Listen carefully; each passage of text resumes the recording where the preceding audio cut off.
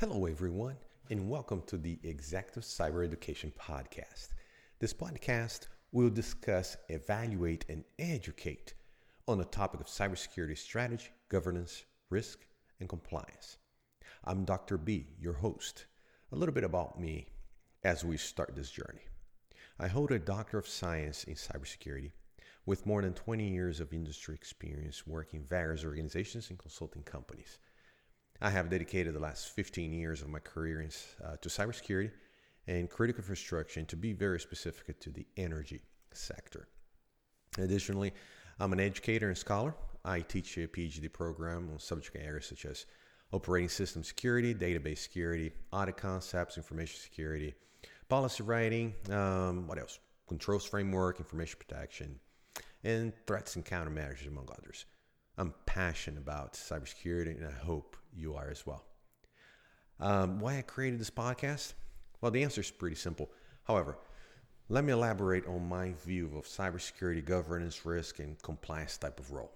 First of all, every company that I work in the past, the cybersecurity compliance group was a group that you place low performance individuals or individuals that are perhaps cruising to retirement.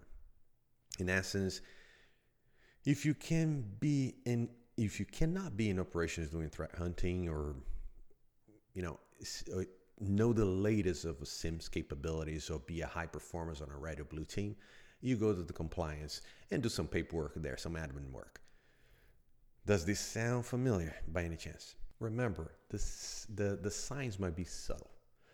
I'm just adding emphasis to prove a point, but I'm willing to bet that you have a familiar experience in your organization. Cybersecurity strategy, governance, and risk and compliance, type of role. In my view, as a scholar and working in an industry for so long, is an evolution from operational security. I step up, if you will.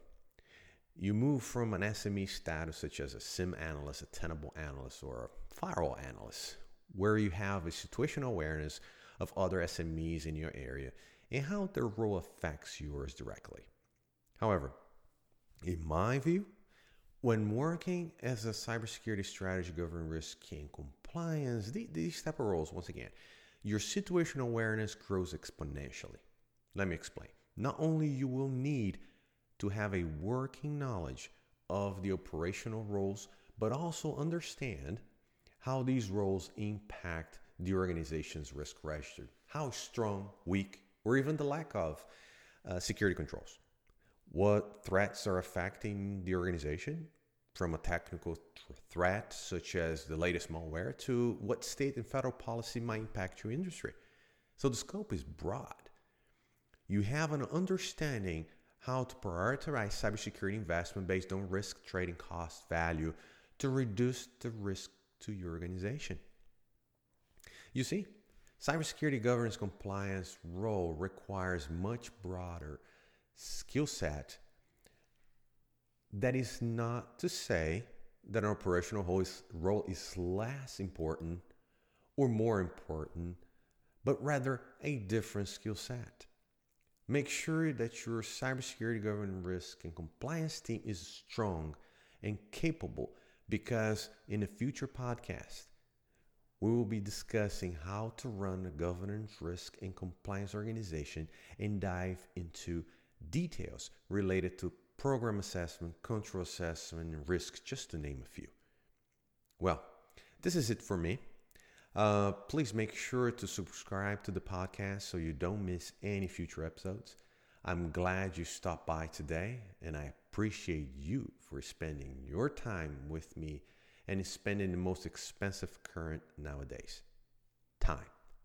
So see you next time. This is Dr. B, your host. I'm out.